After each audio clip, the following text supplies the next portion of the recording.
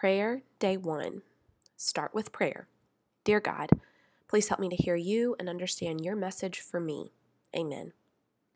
The beans, or the background. John the Baptist traveled throughout the Jordan Valley, preaching about repentance and baptizing believers. His life had been set apart since before his birth to prepare the hearts of God's people to be ready to receive Jesus and his message.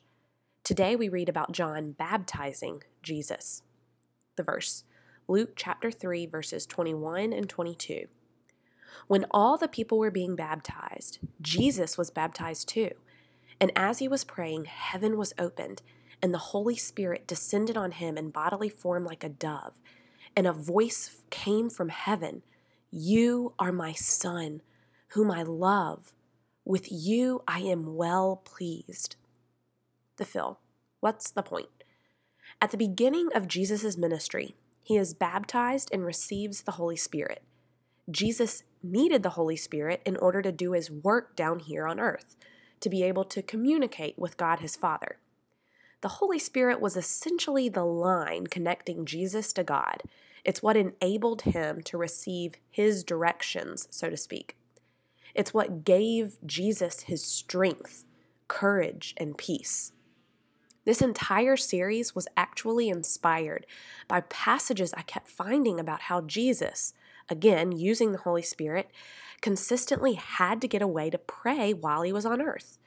So I decided to write this series thinking if Jesus himself had to get away to pray in order to do his work, what makes us think we're big and bad enough to do ours alone? And better yet, why would we want to? And even though receiving the Holy Spirit is not quite as dramatic for us, there are no doves descending upon us or anything, we still get to receive it though. It absolutely amazes me that this same exact power that Jesus needed and received, y'all, it rests within each of us too. The steam. What does this mean to me and how can I apply it to my life today?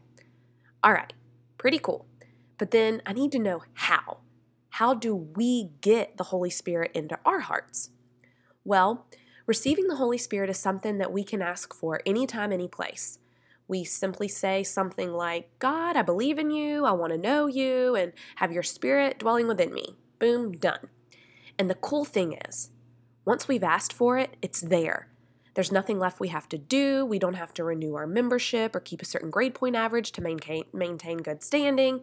He, the Holy Spirit, is in your heart forever and ever from that point forward. So, most likely, the Holy Spirit has been dwelling in your heart for a long time. We just get really good at ignoring the fact that he's there, sometimes.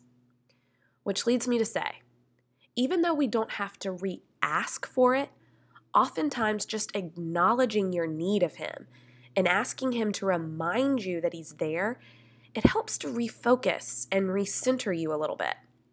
This is especially helpful during those days or even seasons of life where you find yourself drifting away. I definitely find myself in need of refocusing from time to time and simply say, "Okay, I remember and trust you're in there, Lord, just help me to feel you."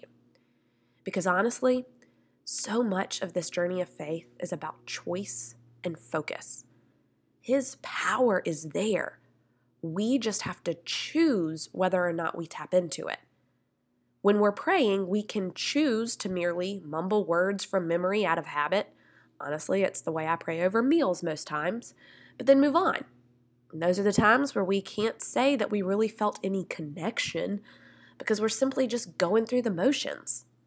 But on the flip side, we can also choose to get quiet, to take time to really be vulnerable and open, to be still and listen. And girl, trust me, those are the times where you will feel it. It might take a little practice, but rest assured you will learn to hear and feel him.